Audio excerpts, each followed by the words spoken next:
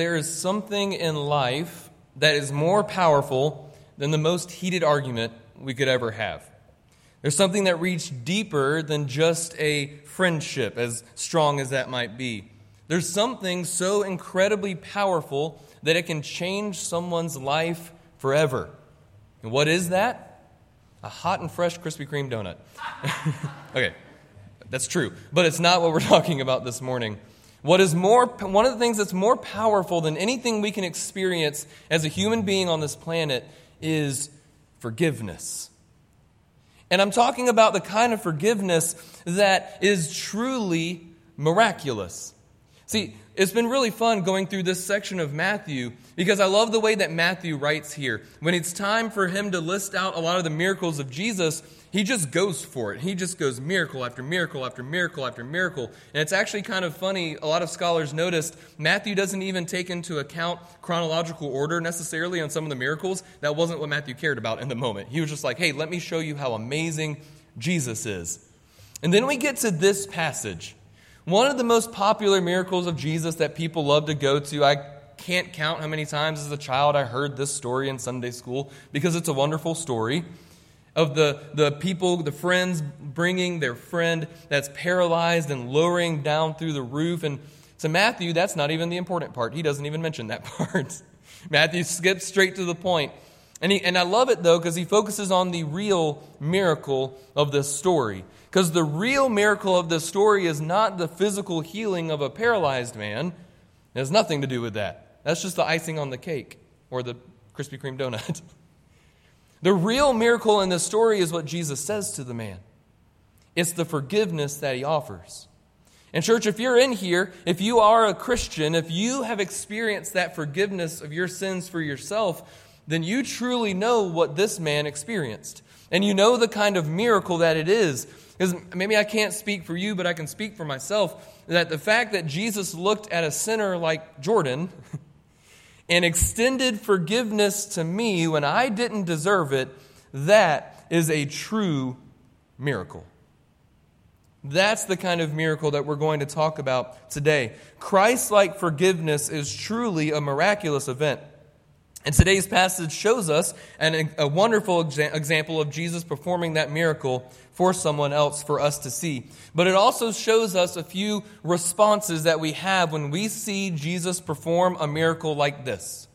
Because one of the real things we're going to see in today's passage is Jesus not leaving any question marks about who he is and what he came to do on earth. He's going to lay it out plain for the people to see. And so, any points you want to take down, they actually won't be on the screen today, but they're very simple. It's just 3 responses to what happens in today's passage that I want us to see. And those 3 those 3 responses are this: the response of Jesus, the response of the scribes, and the response of the crowds, with a 4th bonus one thrown in at the end, and we'll get there. So let's read the beginning of our passage again as we look at the response of Jesus in this passage. So starting in Matthew chapter 9 and verse 1, it says, "And getting into a boat, he crossed over and came to his own city," which we know is Capernaum. "And behold, some people brought to him a paralytic lying on a bed.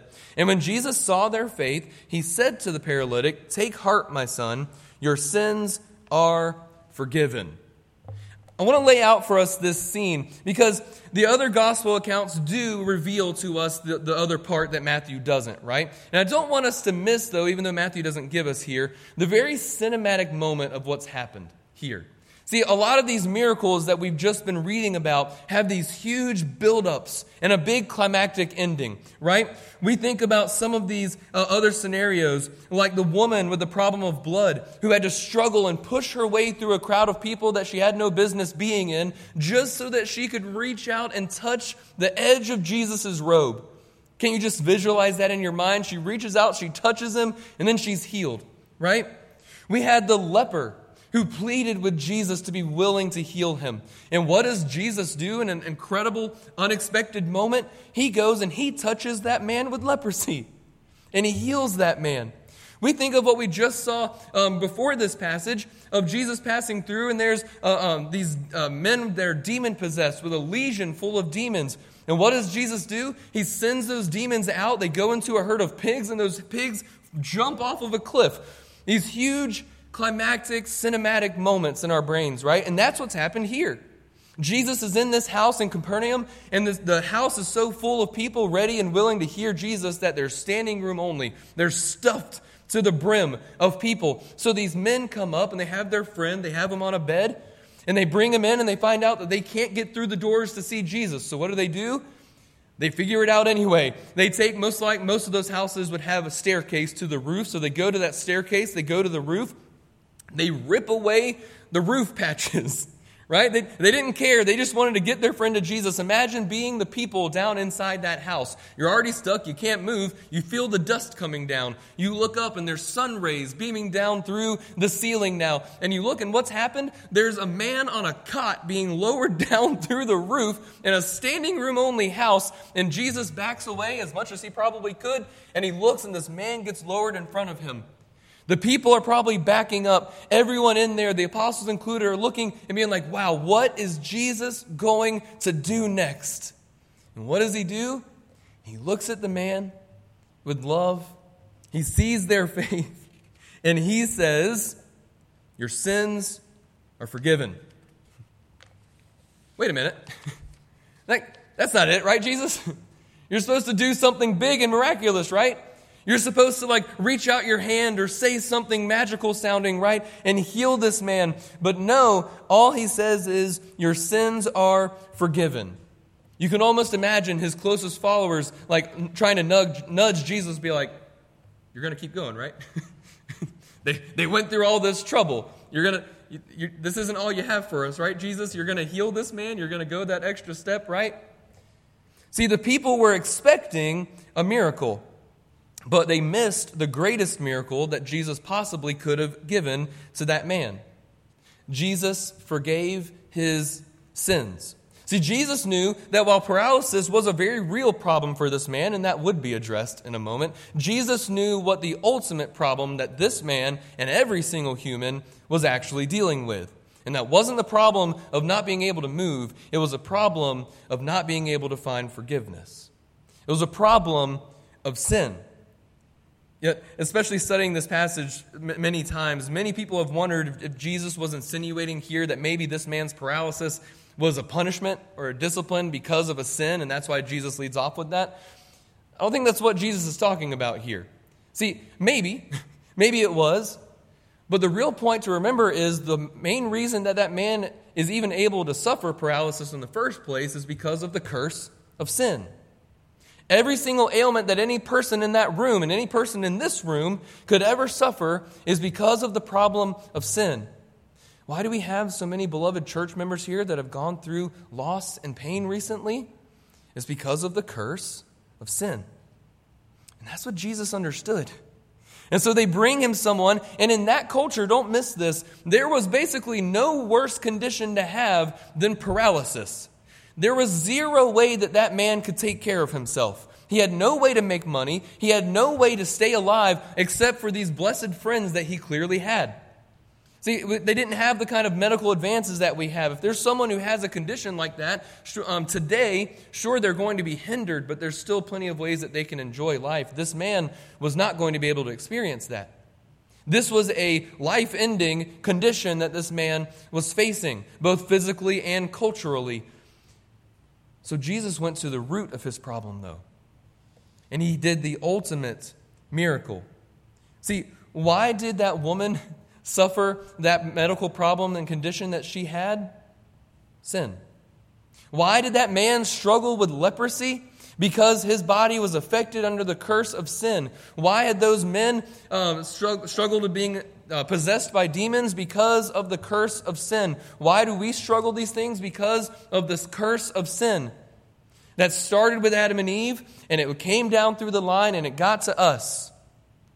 Why does the world suffer natural disasters? Why did we just have hurricanes that cause damage on the coast? Why are there earthquakes? Why are there floods? Because of the curse of sin that we brought. Let's not remove ourselves from this. We can't blame Adam and Eve either. The problems in the world and the problems in our lives might not always necessarily be an exact and pointed discipline to us, but they are because of our sin. And just like this man had zero way to remove his physical condition and his problem, without Jesus, we have absolutely no way to remove the problem of sin in our lives. There's nothing we can do. We are the ones laying on the cot, completely unable and undeserving to find forgiveness. And yet that's where Jesus finds us. I remember so many times as a kid, I might not have been a horrible, horrible child, but I was still a kid and a teenager. And there were plenty of times that I repeatedly would disobey my parents. I would promise them, I'm not going to do this thing anymore. And what would happen?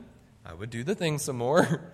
And I would get in trouble again. And even though discipline followed, as it rightly should have, I especially know as a parent now, discipline followed, but I could always trust that even when I broke my parents' trust, they would still forgive me. And that was such an incredible lesson as a child to know that even though I clearly didn't deserve it in that moment, my parents offered me that gift. And that's what Jesus offers for us. Jesus' response is way more miraculous than we could expect. He looks at this man and he offers the ultimate healing first that this man needed. Jesus wasn't being facetious. He knew that this man needed physical healing, but he was offering the real miracle first. In church, he offers that same miracle to us. If you are in here this morning and you haven't experienced that forgiveness of Jesus, maybe you are still in that condition of the paralyzed man. And maybe the reason you haven't accepted that forgiveness is because you've been weighed down by the thoughts of, I don't deserve forgiveness. I'm too sinful. I'm too broken. I'm too messed up. There's no way Jesus is going to love me. But that's the kind of Jesus, or that's the kind of forgiveness that our Jesus offers. That's the kind of Savior that He is. He doesn't look at us and say, I forgive you because you deserve it, because then, church, none of us would be going to heaven. None of us would find salvation. None of us deserve it. And yet Jesus offers it to us anyway. See, once sin is ultimately forgiven and redemption has taken place, all sickness and death and paralysis will be done away with forever. So Jesus deals with the first thing first. That's Jesus' response. But then we have the response of the scribes. Look at what the scribes say here, and then what Jesus kind of does in response. It says in verse 3, and behold, some of the scribes said to themselves, this man is blaspheming. But Jesus, knowing their thoughts, said, why do you think evil in your hearts? For which is easier to say, your sins are forgiven, or to say, rise and walk? But that you may know that the Son of Man has authority on earth to forgive sins, he then said to the paralytic, rise, pick up your bed, and go home. And he rose and went home. Jesus' response is to look at this man and say, your sins are forgiven. And these scribes that are there have an immediate response. They start talking amongst themselves and say, whoa. He can't do that. This man is blaspheming. And now before we immediately jump on them and start saying, oh, you foolish scribes, let's remember that at the moment, as far as they knew, especially maybe if they hadn't seen all the things Jesus had said and done yet, this wasn't a completely wrong assumption for them to make. Right? See, in their eyes, they just saw someone claim to do what only God can do.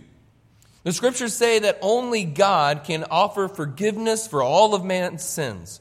See, this man had not gone to the temple and offered a sacrifice to the high priest and then offered a prayer of forgiveness to the Lord.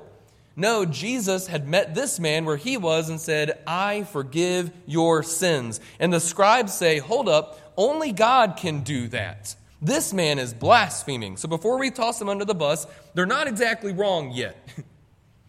But it's their next response where they falter. Jesus knows exactly what they're thinking, and in a pretty humorous way, I love the way Jesus does this here. He looks at them and says, hey, why are you thinking these thoughts? And why is this what you have a problem with? See, just like the other people, the scribes were expecting Jesus to do some big miraculous healing physically. That's what they were waiting for. That's what they were wanting to see and what they were wanting to hear. And Jesus says, look, guys, which one is actually going to be harder? For me to say to someone, your sins are forgiven, or for me to say to a man, get up, stop being paralyzed, and walk. Because anyone can look at somebody and say, hey, Alex, your sins are forgiven. Is there any real way to prove that I just used, God-like authority to forgive Alex's sins? No. But is it going to be pretty hard if Alex has never walked before for me to say, hey, Alex, get up and go home? That's a much harder thing to do. So what does Jesus do? He said, but so that you will know that the Son of Man has the authority on earth to forgive sins, he proves it. So this is also exactly what the Old Testament prophets would have to do to prove that they were actual prophets of God. What the people of God would do to make sure that these prophets were true is that they would see if their immediate prophecies of God would actually happen, would actually come true, right? And so Jesus says, look, I'm going to prove to you that I am who I say that I am. I have forgiven his sins, and to help you out and to make sure you know that I am true and that I am the Son of God, the Son of Man, get up and walk. And what happens? The man gets up and walks. An incredible miracle. This man who couldn't even get in there to see Jesus without the help of his friends is now able to get up and walk. And Matthew doesn't mention this man's response, but the other writers do. It says that he goes home worshiping. Wouldn't you? You never were able to walk before. He gets up, he takes his, probably left his cot. And he just goes, probably left it at the door, and runs home worshiping, high-fiving his friends the whole way, right? Goes home worshiping God. But these scribes among all of the people, and we're going to see what the crowd's responses were in a moment. But the scribes' response is very telling. And it's a very loud response, even though it's actually completely silent. Because then the scribes don't say anything. At least not in this passage. See, they were very quick to accuse Jesus of blaspheming. When he cleared or just simply said, your sins are forgiven, they say, whoa, you can't claim to be God.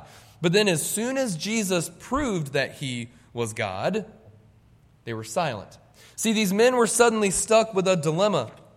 And they're stuck with the same dilemma that every single human today that has not accepted Jesus as their Savior is stuck with.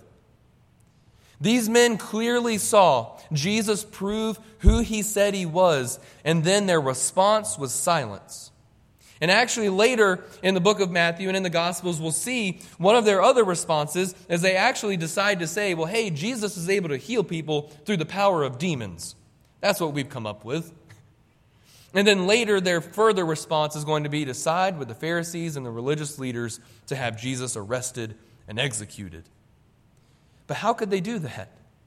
How could they clearly see what these other people in the house and what this healed man saw and have that response? Well, Paul would later write how they could do that for us in the book of Romans. This won't be on the screen, but you can hear this from Romans chapter 1. Paul writes this, "For the wrath of God is revealed from heaven against all ungodliness and unrighteousness of men," who, listen to this, "who by their unrighteousness suppress the truth.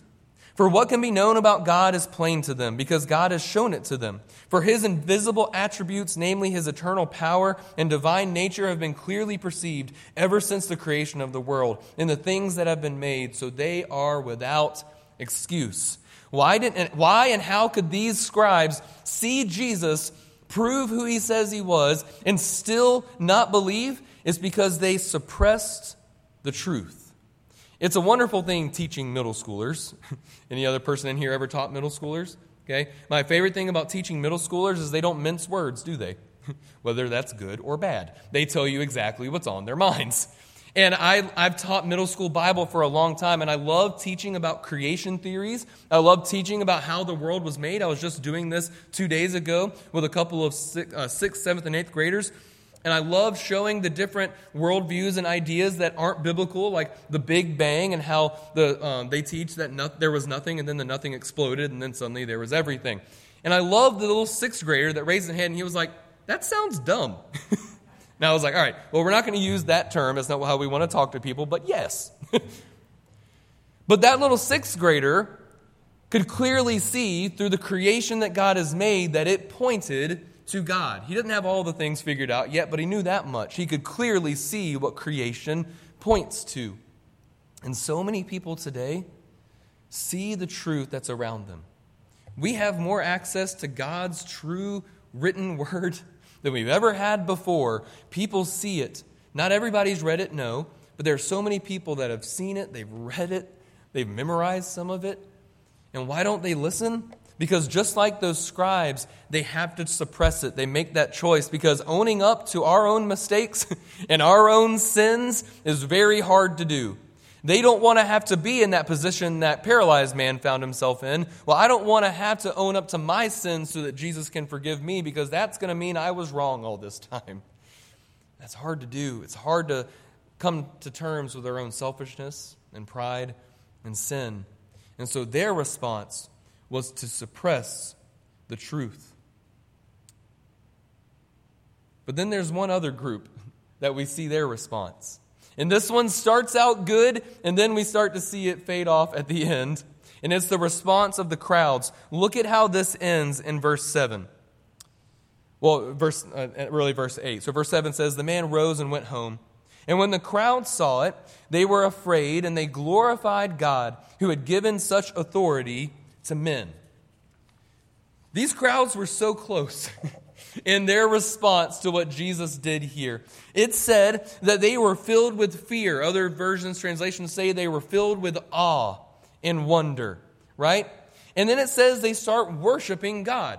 Now, if that was it, and I wish it was, I wish there was a period there and the story stopped, because we would say, man, that's a good response to have. Unlike the scribes, these people saw what Jesus did and they start worshiping God.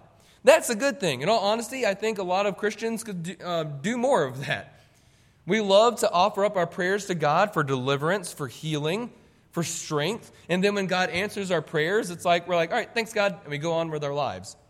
I think there's something to be said and learned from this, that we should have an overflowing of worship to God when we see Him do something miraculous. But then Matthew kept writing, and they kept talking, because it says what they were worshiping God for is, he said, they glorified God who had given such authority to men. This is where they missed it.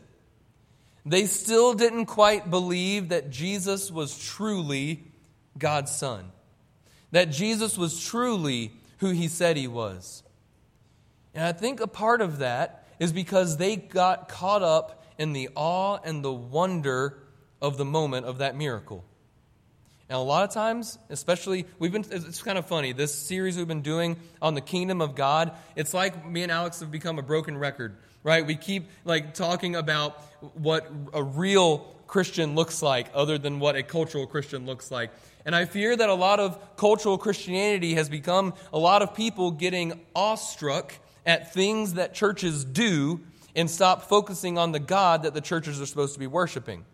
Now, there's a lot of big churches that can afford to have really cool big stages and lights and sound systems. And do hear me, I do not think those things are necessarily wrong. There are plenty of churches that can afford those things, and they use those things to still point people to worshiping Jesus. But the unfortunate side effect that can even still happen in a well-intended church is a person can show up and they get caught up in a huge worship band experience, and they're caught up in like, wow, this is really amazing. And then they don't even focus on the words that they're singing. And they're not focusing on being awestruck by the Savior that song is talking about. And they go, wow, that worship artist was really good. Right? Did anybody remember the old worship song, The Heart of Worship? That came out a long time ago when I was a teenager. I'm actually blanking on, this wasn't in my notes, I'm blanking on who sung that song. I cannot remember who it was. But the reason he wrote that song was because he had noticed that when he would have worship concerts and when people would come, that there were people that would hold up signs and they would chant his name because they were excited to see him and not to worship Jesus. And that struck him to his core. And he said, I got to get back from this. And so he wrote the song, I'm coming back to the heart of worship where it's all about you, Jesus. We have to be careful. But it's not just big churches with giant stages. It can happen here at George's Creek. Let's be honest. One of the reasons a lot of us love coming here is because of how wonderful Alex's sermons are. Now, don't look at me and glare as I fill up your head for a second. Alex does wonderful sermons. If you don't know the amount of time and effort he puts into them, it's incredible. We love coming here because of the way that Alex lifts up Jesus through his sermons. The amount of information you will walk out of with every sermon or listening to a podcast from him is incredible. But if we're not careful, some of us might end up being here and we walk out going, man, Alex gave a wonderful sermon today. He sounded so intelligent. He did all of these incredible things, and we might run the risk of missing out on the truths of the Scripture that Alex was trying to get us to hear. See, I want to make sure we understand this, church, that yes, I want people to have a sense of awe in Jesus, but that's not the point. See, we don't do things as a church so that people will just be amazed by Jesus. We do things as a church so that people will be saved by Jesus. And if all of that awe and wonder and the things that we do, if all of the programs that we do as a church only make it so that people come here and they have fun, it means nothing if they aren't pointed to the truth that these crowds were missing. We need to move from a moment of awe and wonder, which we should have, into focusing on who gives us that awe and wonder in the first place. And the main thing that we can have awe and wonder and fear and amazement over is the same thing that man experienced that day. It's that a broken human like me and you can come before Jesus, or maybe it wasn't even you. Maybe like that man, you had a friend or a loved one drag you to Jesus. He couldn't kick and scream, but maybe you were. And Jesus is offering us forgiveness. And church, if there's anyone here who has not experienced that, I pray that today would be that day that you could. Because there is one final fourth response to this, and it's ours. What is our response to what we see Jesus do here? As I said at the beginning, he doesn't hide anything from us here. He makes it clear.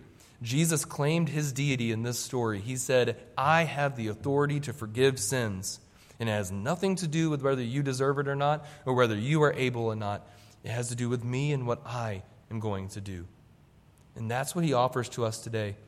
If you've been a skeptic, if you've been wondering, is this Jesus really who he said he was? Don't suppress that truth. Don't look at this and say, I'm just going to hold it to myself. I'm going to I'm just going to let these Christians believe what they want to believe. No, trust in who Jesus says he is. If you have questions, Alex and Joseph and I will be down front here in just a moment. Come talk to us. We would love to pray with you. Or you can come to the altar. You can pray wherever you are. But know that Jesus is offering that forgiveness to you today. Let's pray together. Father, we thank you for this wonderful